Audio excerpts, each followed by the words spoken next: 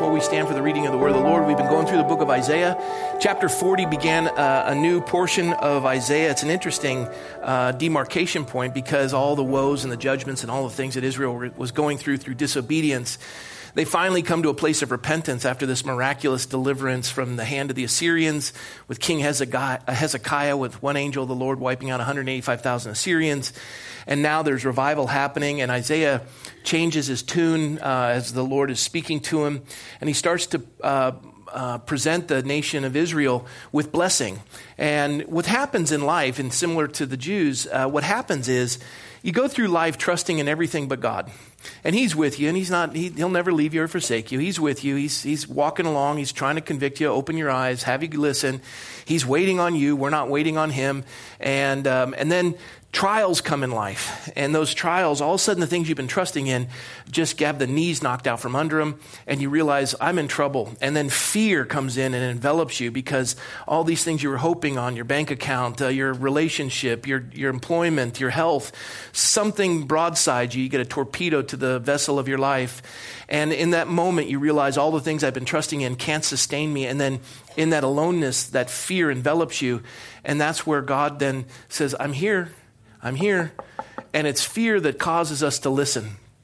And all of a sudden we take our eyes off of our problems, put them on the Lord, and then we realize who God is. And then it's at this moment that God is pouring into the nation of Israel because they're listening. And he's starting to reveal himself. And you start to learn all these new things about God you never knew because now you're listening. You're desperate. And that's how God works. He's bigger than our problems, but he uses these problems in our life to bring us to the end of ourselves so that we're listening, and then he begins to minister to us. And that's what he's done here. In the passage, you're going to see that he says, fear not, for I'm with you. It's a command. It's a command, fear not, but it's also a promise. I'm with you. And in the previous portions of Isaiah 41, we're not going to read all of it, but I just want to give you context. God who rules over the nations is what's listed in Isaiah 41. He rules over the nations. It speaks of coastlands and a bunch of other things. It just means the far reaches of the earth. And the God who rules over those has chosen us, loves us, and is described in Isaiah 41 that when God tells us to fear not, we are to take it seriously. We're going to see that in a moment. But with that commandment is also a promise that because the Lord has told us to fear not, he also declares that I'm with you. What more do we need? I love what Romans 8:31 says, if God is for us, who can be against us? And the idea is there's nothing. No weapon fashioned against us will stand. No one and nothing can be against us if God is for us. And how much more prone to fear are we when we're alone? I'm thinking, especially as folks get older, that's the biggest fear is being alone. But we're never alone because God is with us. And so through this passage, I pray that you'd be ministered to. For me, this week has been one where this verse is deeply ministered to me. And there are 3 verses we're going to read, but it's deeply ministered to me. As you know, we're in the middle of an election year. And I've had a number of folks come up and ask for my endorsement. And I get a kick out of it because, and not just one, many have come up and asked for my endorsement and said, and I tell them I don't endorse nonpartisan candidates. And the statement of 3 of them was, I got a kick out of it. They said, well, that would be detrimental to me if you don't. I don't think I can win without it. And I'm thinking, if I'm your only hope, you have serious problems. You really do. You're in trouble. And then as I was pondering this, because I don't want to be distant and not be of help, but as I was pondering, I was thinking to myself, if I were to extend an endorsement to a nonpartisan race, I started to ask the Lord, what do you want from this? And one of the things he said to me is, Rob, why are you where you are? And I said, well, Lord, because I want to represent you. He said, then why wouldn't you ask that of the others? Why wouldn't you lay out some of the things that are important to me? And I started writing those down. And so I'm going to share with anyone who comes to me, well, here's some things I'd ask that you would agree to. So we'll see how that works. People are not the enemy, they're the opportunity. We're to be civil, not caustic. I understand that there's ideologues. I always look at it as a tug of war, and you have the ideologues at the other end. You have the folks in the middle by the big mud pit, and they're contending and talking to each other and taunting and going back. These folks just sit there. They don't talk. You get the heavyweights, just tie the rope. And but they have to hold the line on either end for their ideologies, right? But it's the folks in the middle that are getting in the mud, and they're getting dirty, and they're sweating, and they're pulling, and they're going this way and that way, and they have the most to lose. And everyone has a role on there. But the thing that's amazing is they're in the fight, even if they're just having a rope tied around sitting down. But it's all the folks in the circle that don't participate. They're just yelling, right? They're just yelling. I admire the man or the woman that steps into the arena. I have great respect for them. It's not easy. This week I got a couple of phone calls from folks that love the Lord that just can't do it. Physical issues, family issues, and they've had to pull out, and it's heavy. So in relation to that, it's one of those things that you cannot enter into a contest of contending for the safety of a society without facing some sort of trial. In the last 48 hours, I've driven almost 1,000 miles. I went down to San Diego, came back to Thousand Oaks, drove to Long Beach, came back, drove Burbank, a number of other drives. I was in traffic. It took 5.5 hours to drive back from San Diego. Did it on 3.5 hours sleep. I was tired. And speaking to Hispanic pastors wanting to run for office, training them, telling them the same thing about civics and honoring God in regards to that. All these things happening. In the process, tired. My car was broken into. And the building, the new church is under construction. Our house is under construction. It's insane right now. We had to find places for our kids to sleep last night, and pawning them off to different families. They were all homeless. It was tragic. But one of the things I've noticed is that when you're over the target, much like a bomber in World War II, when you're over the target, that's when you're getting flack. And anonymous comments coming in and struggles that we've been facing and things of that sort. And I kind of get invigorated by it, but you also get tired in it. Not of it, but in it. And I started to really focus on what God had given me in these 3 verses. And I have to tell you something. It brought me great comfort. It absolutely transformed my perspective of everything. And I was reinvigorated and strengthened in the midst of it. And I pray today it does the exact same for you. I pray it ministers to you. It is a precious portion of Scripture that God has picked specifically for you today. And I pray that you take it to heart. So please stand for the reading of the word of the Lord. We're going to take a look at verse 10. The Lord says through Isaiah to the nation of Israel and to you and I this morning, "Fear not, for I am with you. Be not dismayed, for I am your God. I will strengthen you. Yes, I will help you. I will uphold you with my righteous right hand. Behold, all those who are increased against you shall be ashamed and disgraced. They shall be as nothing. And those who strive with you shall perish. You shall seek them and not find them. Those who contend with you, those who war against you, shall be as nothing, as a non-existent thing. For I, the Lord your God, will hold your right hand, saying to you, fear not, I will help you." I feel like we should just, really, let's just go home. It's so good. But the Lord has asked that we apply illustrations to it and see some of these things in our own lives so that it would be seared into our soul. But take this verse home, meditate on it, let the Lord minister to you. But let's ask his blessing now. Lord, we thank you for this commandment and this promise. We thank you for your faithfulness. That, Lord, when we have exhausted all of our physical resources, it's you who holds our right hand. And you say, fear not, I will help you. And God, I just want to say thank you. With a mighty hand and an outstretched arm, what a wonderful Father you are. And Lord, I pray through this passage that all who would hear my voice would be encouraged by it. And I pray, Lord, that you would minister deeply to every heart present. And so, Lord, we commit this to you. We ask your blessing of the study of your word, which is living and breathing. In Jesus' name we pray. Amen. Well, please be seated.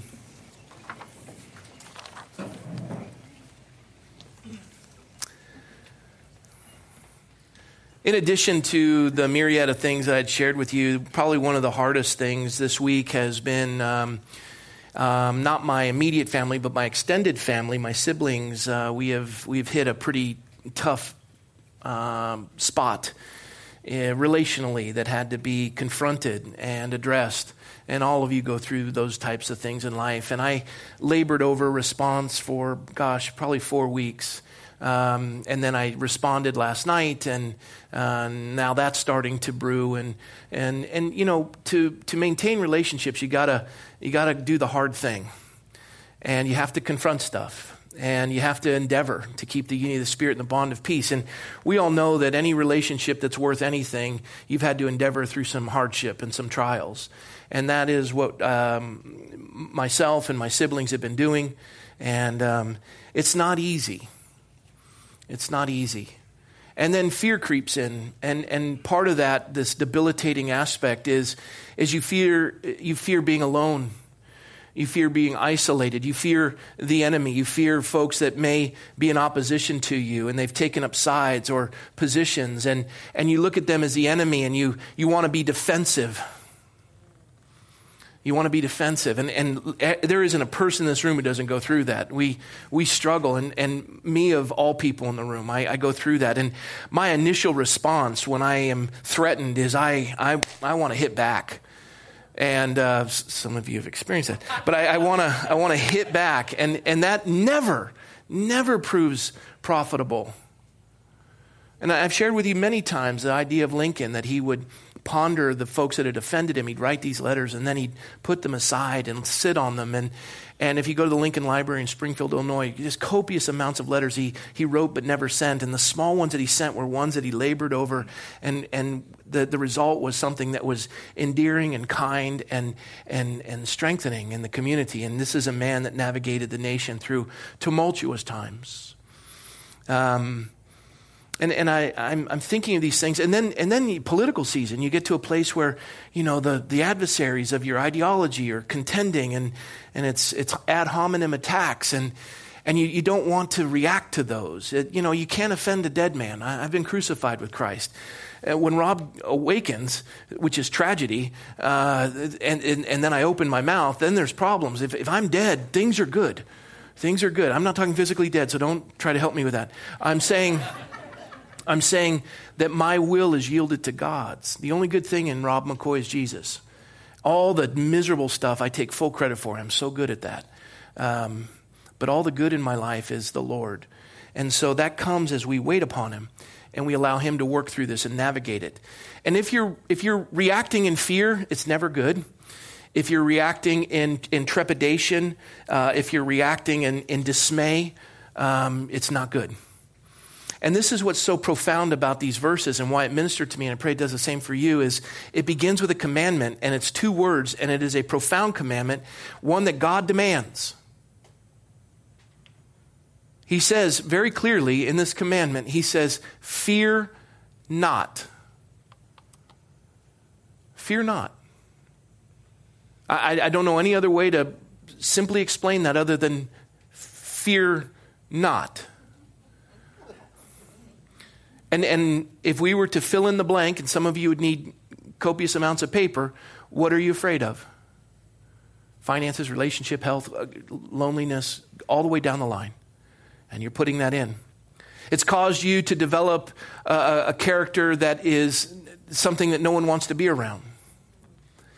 You react instead of respond. There's no patience in your voice. There's fear. You put everyone at an arm's distance. You've already come to a conclusion. You're defensive. You're afraid. You're making decisions based on everything's rushing in. You have no physical resources left. You're panicking. You're drowning. You're scared. And everyone around you knows it, feels it, senses it, and it's awful. And God says to you, Christian, to me, Christian, fear not. It's not a request, it's a commandment. What are you afraid of? I am for you. Nothing can be against you, God says. No weapon fashioned against you will stand. You are more than a conqueror in Christ Jesus. Why are you afraid? And here's why. Because with that commandment comes a promise that we seldom hold to. And this is one you need to grab and own. When he gives you the commandment to fear not, he gives you a promise. For I am with you. I'm with you.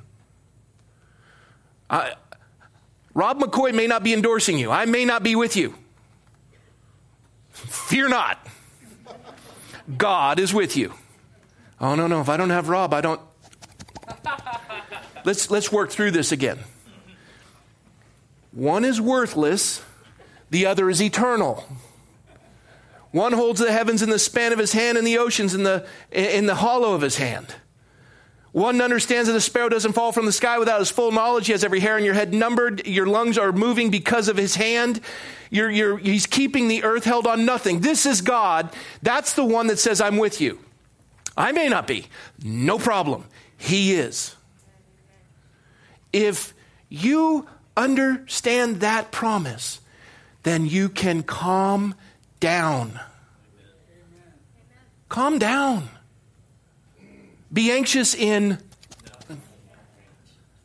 We do this 1,000 times, and we'll do it 10,000 times more. Be anxious in nothing.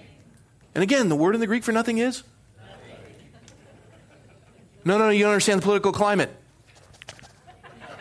Let's try that again. No, you don't understand the political climate. Nothing. You don't understand the forces arrayed against me. Nothing. You don't understand my health issues. You understand my financial issues? Nothing. You understand my relational issues? Nothing. Why? I am with you. That's it. I'm with you.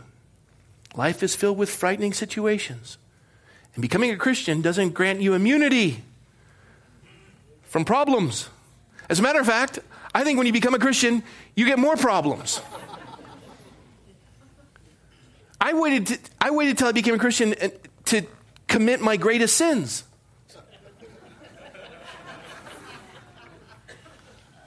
And for those of you who didn't laugh, are you judging me?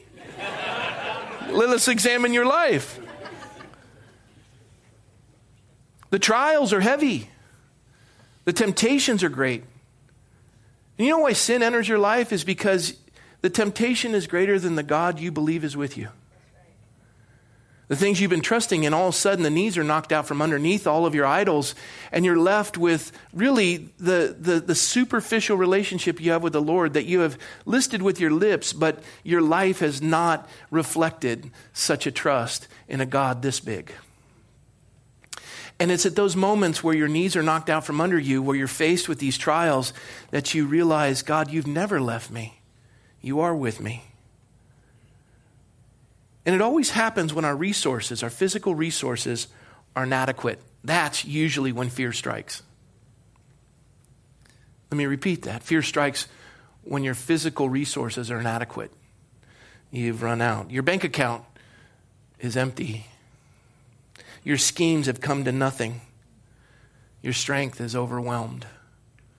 I responded to my sister's text and her 2 phone calls. I didn't answer them. I turned my phone off. I just told her, I said to my sister, I'm tired. And I don't want to talk right now because I know that it's not a good time. You know the acronym HALT? Psychologists use it. Hungry, angry, lonely, or tired. You usually do things you shouldn't. I can't think of any time in a 24-hour period where one of those doesn't apply to me. But last night, all four were, all pistons were firing, and I'm thinking, this is not a good time. I want to sit on this. And I was applying the verse, be anxious in. We'll have time to resolve this. I just want you to know I'm not avoiding you. I just need to rest. And we'll get to it, and we'll talk it through. And I love you. I love you. And in the midst of that rest, as God was ministering to my heart, in the midst of that rest, I just was so comforted by this idea that the Lord just simply said, Rob, I'm with you. I said, but God, you know what a week it's been. You know how I haven't had my eyes on you. You know how I've allowed these things to creep in. I'm with you. Are you tired? Yes, Lord, I'm tired. Are your physical resources exhausted? Yes. your wisdom to handle the situation, I'm cooked. I don't even know what I'm supposed to do next. And the Lord says, I'm with you. And you know what's beautiful about it? The conscience presence of God, the conscious presence of God dispels our fear. Let me repeat that. The conscious presence of God dispels our fear. And it's at those moments where you have to just stop and go, I really need to connect with you. And the Lord says, I'm here. I'm here. And the scripture says a peace that surpasses all understanding guards our heart and our mind in Christ Jesus. And it does. You keep your eyes on him, the author and finisher of your faith, and this peace that surpasses all understanding just floods in and comforts you. It was almost like the Lord was just simply saying, I'm all you need. I've always been all you need. I don't know that I can say that I've believed that my whole Christian walk. And I don't think any of us can. I think we go through life where I need this and I'll be okay. If I could just get this, I'd be okay. If I could just get this, I'd be okay. You're okay. Calm down. You're okay. Why are you so anxious about this? Why is this so important that you cannot survive without this? You have and always have had everything you need. Him, I am with you, God says. That's not, again, an exercise in futility. That's a reality. It is a promise. It's a promise. He is always more than you need. And truly, we're not all conscious of that fact. But it's amazing how fear comes in and causes us to have to dwell on that. He says, be not dismayed. Be not dismayed. I think about that. How many times in the course of a life do we face confusing situations? And the Bible says, who's the author of confusion? Satan. And you're looking at something and going, this just does not make sense. I can't wrap my mind around this. And I have got to come up with some sort of a solution because this is going to boil over. What do I do? I have no idea what to do. I don't even know where to turn. I'm not even sure what questions I'm supposed to be asking, and I'm not even sure where to find the answers. And that dismay is the thing that overwhelms us. And I can think of a myriad of things in the course of my life that have hit me and caused me to be dismayed. Losing your job, your business going under. Just this week alone, ministering to some of the folks in the congregation and the things that they've been faced with, they're overwhelming. I mean, it is a torpedo to the vessel of their lives. A husband or a wife leaves you. Do you know how devastating that is? You get in an accident, and it's your fault. That's awful. You get sued. I'm just kind of going through this thinking I qualify. Not my wife leaving me, thank God. But, and a lot of you, I don't know if you know this, but our newest pastor on staff, Pastor Craig Lindquist, his wife Lauren. Lauren's dad last night at 10 minutes till 10 went to be with the Lord. Here they are, brand new ministry. They've just moved to a new house. They've moved her dad, his father-in-law, into the house. He had cherries and ice cream and laid down and went to be with the Lord. She had just lost her mom. Now she lost her dad. Wave after wave after wave. Do not be dismayed. I was blessed by their response. You know what? My comment to them is, your dad didn't die. He began to truly live. I'm sorry for your loss, but happy for his gain. And their focus was totally on the fact where he was, and they rejoiced, and they were all together as a family. How do you survive that? Especially if he's the patriarch of the home, and this is the last person you have to call to tell him about exciting things in your life. I don't have my mom and dad to call anymore. I can't tell him about exciting things. If God sees fit that come December I become mayor of the city, I don't have my mom and dad to call and say, I'm so proud of you. Now Lauren's there. These are times where we're dismayed. And the more we try to figure it out, the more confusing it becomes. And you know what? God said, do not be dismayed. That's another commandment. Be not dismayed. He says, I'll work it together for good. He promises that. I will work it together for good. And I'll tell you this, you can't figure out God's ways. You're going to get stretch marks on your brain. You cannot figure out God's ways. He says, my ways are not your ways. My ways are higher than your ways. There's no way you're going to be able to comprehend what I'm going to do. I take all of eternity, past, present, future. I take every issue. I'm working every aspect, every fundamental, every detail that you're even unaware of. You have no idea. And all doing that, operating for you to work it together for good while I'm holding the universe in the span of my hand. And I've got every hair in your head numbered. I know everything about you and I'm for you, not against you. And you try to figure out God, but you can't. I remember the one time as a sheriff's chaplain walking into a home and the woman gives me her dead baby and she says, help me.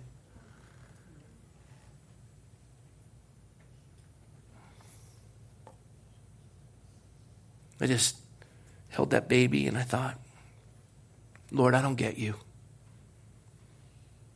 Some of you said you should have prayed to bring the baby back to life. Well, praise the Lord, he's given you a measure of faith. I didn't have that. And if you want to stand in judgment of me again, be careful. And I was thinking to myself, Lord, why'd you put me in this situation?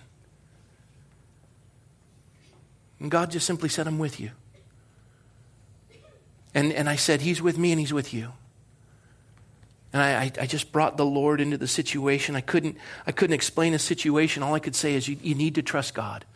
I can't explain him, but you got to trust him. And all I can tell you is I trust him. And now I'm 53 years into this, almost 54 years into it. And I can tell you, if you're unaware of the Christian faith, you're unaware of trusting a God who holds the heavens in the span of his hand, I can tell you that without exception, the entirety of my life, he has always proven to be faithful. He's always worked it together for good. Some are still in the hopper waiting for resolution, but the lion's share of those concerns have all been resolved together for my good. That's God. He doesn't explain the solution. He just says, trust me. You know what he offers for our dismay? Himself. Is that enough? I'll tell you what. In the midst of that dismay, I get weak. It's hard to hold on to him. And that's why I'm grateful. I'm your God. I will strengthen you. Lord, I'm tired. I got you. And it's in the midst of that where you want to trust him, but then the fear creeps in. And you could fill in the blank, and there's 1,000 you could do. Fear is known as phobia. You just look at a bunch of them, just some joking ones, but these are true. Anthophobia, fear of flowers. I haven't met anyone with that yet. Unless you have really bad allergies. Claustrophobia, that's a good one. Everyone giggled at the first one. Everyone's silent on that one. This is one my mother had. Felinophobia, fear of cats. A lot of pregnant women have that. And as the fear creeps in and overwhelms you and you just get claustrophobic. And you start to wonder, Lord, I don't know that I have the strength to hold you. The Lord just says to you, I'm with you. I will help you. I will grab you with my right hand. And for that fear and that dismay, he says, I will uphold you with my righteous right hand. Let me repeat that. I will uphold you with my righteous right hand. The same one that holds the heavens in the span of his hand. The same one who holds the waters in the hollow of his hand. The one that guides the night sky. I will hold you with that hand. He who's been placed in the Father's hand, no man can remove. You try opening up God's hand. Good luck with that. And he's got you. There are times in the course of your life you don't think he has you. He does. And he is always with you. In the course of my life, when I was trusting in everything but God, as a young child, my dad was away in Vietnam. Let me go back further. I remember one of the vivid pictures of this idea. If I search back in my memory banks, I remember being a young boy, 6 years old maybe, 70, 71. We're at the Washington Monument, and we're celebrating military or veterans or something. And all the protesters, as far as the eye can see, are out and surrounding this small group of soldiers in their uniform with their families, and we're being mocked and ridiculed. And at 6 years of age, I didn't know. I just knew something wasn't right. I could see concern in my father's face, my mother's. All the children were there. And I remember being a little scared. And I remember my father's hand just taking me as a little boy and putting me behind him. I was okay. Dad's got this. Medals, uniform. My dad just put me right there. And as I look back on it, I think, what was he going to do? There were hundreds of thousands of people. But the comfort of an earthly hand isn't nearly as profound and powerful as the hand of God. I've got you. You'll be all right. The comfort my father brought me is minuscule compared to what God has brought. But even there, he was giving me a picture so I could relate to it today. And he's always with you, even when you're not with him. I remember when my father was away in Vietnam and I was hanging around with the wrong crowd of kids. I had experimented and started to engage in smoking marijuana. We were hoodlums. We the gang of Coronado. I mean, this is like Compton. I mean, this is bad. But I was going around stealing all the Cadillac hood ornaments off the cars and all the air caps. He's done this, and I was stealing them and big bag of them. And we were the gang of Coronado, vicious gang. But we were just rats, just wayward kids, just going south, trapped in the jungles of prosperity. Just turning into rotten nothings. And I think about when I went out to my car and I saw it, disheveled and rifled through, I thought, I was the kid who did that. You deserve it. But I'm on the other end of it thinking, how disquieting, how discomforting, what it does to a community. And I think that's what I did back then. That's the heartache that I created. And I remember in the midst of that and just the awfulness of it, my father being gone, I was on a road to a miserable life. And there was a man across the street in the alley. His name was Mr. Probasco. He saw me, he says, "What are you doing?" And the response of just a rat of a kid, "Nothing." It's summertime. You should be out having a good time. I'm just doing nothing. Are you working? No, I'm just doing nothing. I'm going to surf and then nothing. And he goes, "Hey, come here. I want to show you something." Okay. I'm not doing anything. I walk into his backyard and he shows me this decrepit Sabot sailboat. A Sabot is a single-man sailboat that looks like a Dutch shoe. And he goes, "This was Robbie Haynes." "Who's he?" He's national champion, Sabot racer.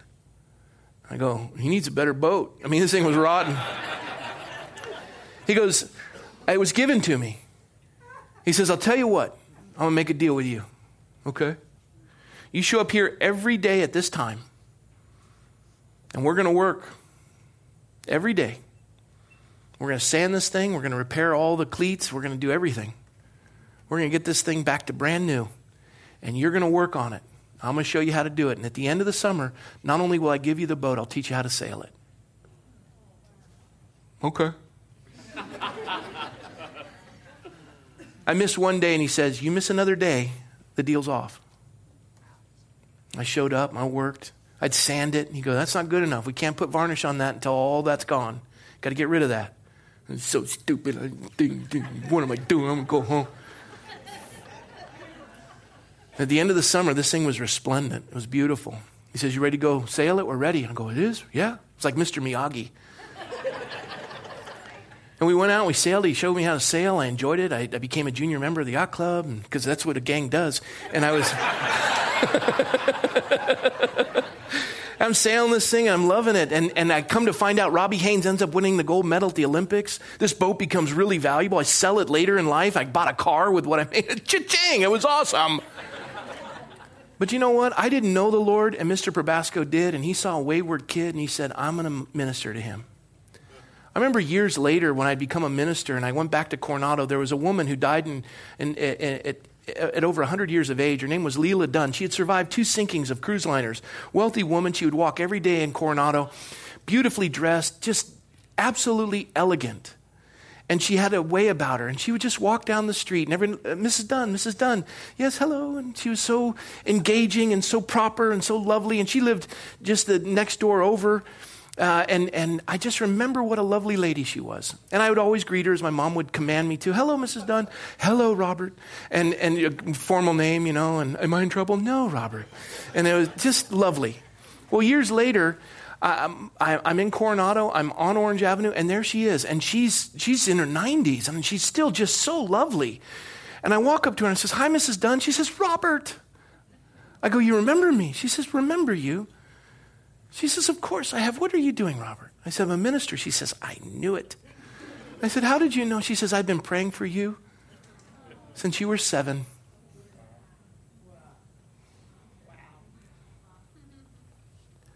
What was he thinking? You threw that, you stuck that woman on me? I mean, I was taken aback. He was always holding me, always guiding me, always loving me, waiting for me, not letting me go. And I think about this idea of his hand holding me. Another story I remember as a lifeguard. I think I've shared the story many times, but for those of you who knew, I will just refresh you. It was a little 12-year-old girl. She got taken out in a rip current, massive rip current. And people were pointing, and we drove down there, and they were saying, she's out there. And it was beyond the purview of the tower guard. He didn't lean forward to see, and she had been sucked out. And I just grabbed my Peterson tube. I just started swimming out there. And I wasn't a Christian at the time. I'd had some exposure to Scripture. I remember saying a prayer, God, help me find her. And I'm swimming through this soup, and it's just waves and waves. And I get out there, and bless her little heart, at 12 years of age, she's lying on her back, smart, trying to stay afloat. She's aspirated water. And I get to her, and she grabs my arm, and she says, help me. And then her arm goes limp. I put the Peterson tube, lift her up, and I give her 4 breaths, and I give the sign for the ambulance, and I'm bringing her in, and I'm trying to get through the surf, and the ambulance gets stuck. We finally get a truck back there. We get her on the back of the truck. We're doing CPR, waiting for the ambulance to arrive. We get her in. Thank God she lived. But I remember when I got out there, and she said, help me, and then her hand went limp. I'll never forget what I said when I got her. I said, I got you. I got you. And I clipped her in, and I just said, help me, God. And I just remember that. Another one. Big surf. Massive day. A lot of rescues that day. And I went out, and a whole bunch of people had been sucked out, and I had a Peterson tube, and they all grabbed, I think it was 6, 7 people. They're all like holding on. A couple of them could swim, and they were keeping the others afloat, but the others were just like desperate clinging to this thing, and they're all trying to get a hand on it. And this thing's holding them up. And I'm doing backstroke, trying to calm them down. Hey, everybody, we're going to be okay. Just stay with the tube. We're all good. And I'm bringing it in. I'm looking, as I'm going backwards, pulling them in, I see this massive set coming in. And I mean, it is terrifying. And I'm thinking, okay, what are we going to do here? And I said, listen, we got to turn around. They're like, what? I said, we got to get over this set. If we don't make it, the minute it knocks you, you just come up to the surface and I will find you. Don't panic. Don't be afraid. I'll find you. And I'm swimming as fast as I can. As I'm getting up to the top of it, it turns us sideways and we roll over the back of it. I'm like, oh, thank God. And then the next wave starts to come, and here it comes. And this thing lifts us up, and they're heavy, so they go back over the back of it, and I get pulled over the falls, and the thing snaps. And I come down, I get tumbled, bam, bam, bam, bam. I come up, I'm like scared. And I come up, and I get my air, and I'm looking for them. And I've got fins, they don't, and I'm looking for them, and I see them, and they're just sitting there floating. Another guard came in, we got them all in safely. But like the little girl, I'm a feeble punk. I'm a rat who steals hood ornaments. And I said to that little girl, I got you. And that impresses you more than the God who says, I am with you. I am with you. I will uphold you with my righteous right hand. Do you understand that gift? Do you understand that promise from the Lord? God's always at work. He is always at work. I think about the Lord. He doesn't forsake us. That's our new little Abigail. God doesn't forsake us. Think about your life. He took a cross, 2 pieces of wood, 3 nails, and your sin. And his right hand held to that nail. And that nail didn't hold him. He held that nail. He let every drop of blood pour out because he's got you. He took every sin upon him. He lifted it from you. Past, present, future. You've been placed in the Father's hand. He even took a borrowed tomb to reveal he's a God who overcame sin and death. He's got you. He took away the bondage of death from the devil. He's delivered you from death unto life. His blood cleansed you, washed you. You're as white as snow. And he did it with his righteous right hand. I like this picture because it reminds me of my dad. And that one too. My dad had lovely hands. I think of a father's love. My dad was a man you could trust and put your faith in. He never let you down. But he is so minuscule compared to my Heavenly Father. I love this story, and I'm going to conclude with this picture. It was an Indiana Jones movie when he was searching for the Holy Grail. And these are these 2 actors. You got Harrison Ford and Sean Connery. You know, when Cortez went to the New World, he had his men burn the ships. Miss Moneypenny. And throughout the course of the movie, he would call Harrison Ford, who wanted to be called Indiana, he'd call him Junior. Because that was Henry Jones Sr., and that was Henry Jones Jr. They call him Junior. And Indiana hated it. My name's Indy. It's Indiana. Right, Junior. No, Junior. What's wrong? Why are you looking at me that way? And you started to feel it through the course of the movie. He just kept calling him Junior, and it upset him. And this is what's so fascinating, is at the critical point in the movie, and just indulge me, because it really touched me. It may not you, but so what? At the critical part in the movie, they found the Grail. And the woman's reaching for it, and she falls to her death, and he's left reaching for it. And he's got his finger on it, and he's holding Sean Connery's hand, and he's reaching for it. And it's one of the most profound scenes in a movie because it touched me deeply. I'll explain it later, but let's watch it now. Let's lower the lights, and let's go to the movies together.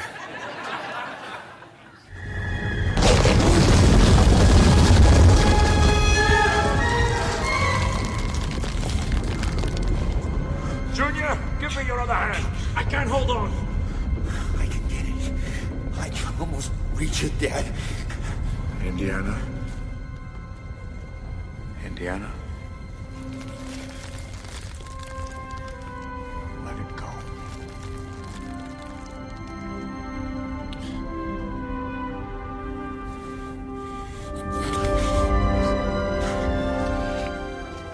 He called him by name.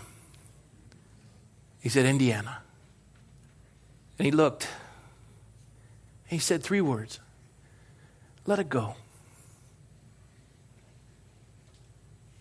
You see, in the previous verses of the chapter, God is dispelling these idols that they have clung to. And idols have to be propped up and bolted. And God says, you don't need your idols. You got my hand, I'll hold you. You don't need bolts. You got my hand. And all the things you trust in that have brought you fear, all the things you've trusted in that have cut your knees out from underneath you, and the torpedo at the side of the vessel of your life, and all of the chest pains, and all of the worry, and all of the doubt, God is calling you by name, and he's saying, let it go. Grab my hand. He'll pull you out of the abyss. You think all these baubles and trinkets are worth it, but only God is who you need to be concerned about.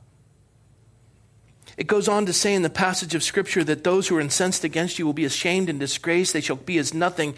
And one of these things is that when you trust God, it's like the voice of the enemy floods in. And the mocking and the ridicule and all these things, those who contend with you, those who war against you, God just says they'll be as nothing. They'll be as nothing. They're as a non-existent thing. A non-existent thing doesn't exist. It's not there. God says to all of us, I, the Lord, your God, will hold your right hand, saying to you, fear not, I will help you. Listen, we all have fears because we've all trusted in things that can't save us. And that's a good thing that you're afraid, because now it's time to realize that you're not to be afraid because of the promise that God is with you. He's calling you by name. Let it go. And the last thing is this. Maybe you're not there yet. But when you're afraid and you're overwhelmed like the Syrophoenician woman with the demon-possessed daughter, you find this in the gospel account. She had nothing left and her daughter was just going nuts. She didn't have any answers to her problem. She had no physical resources and everything about her life was exhausted. And she came to the Lord, and the scripture says she worshiped God, and she used 3 words, and you use it today. Very simple, 3 words. Don't forget them. If you want his right hand to uphold you, you remember these 3 words.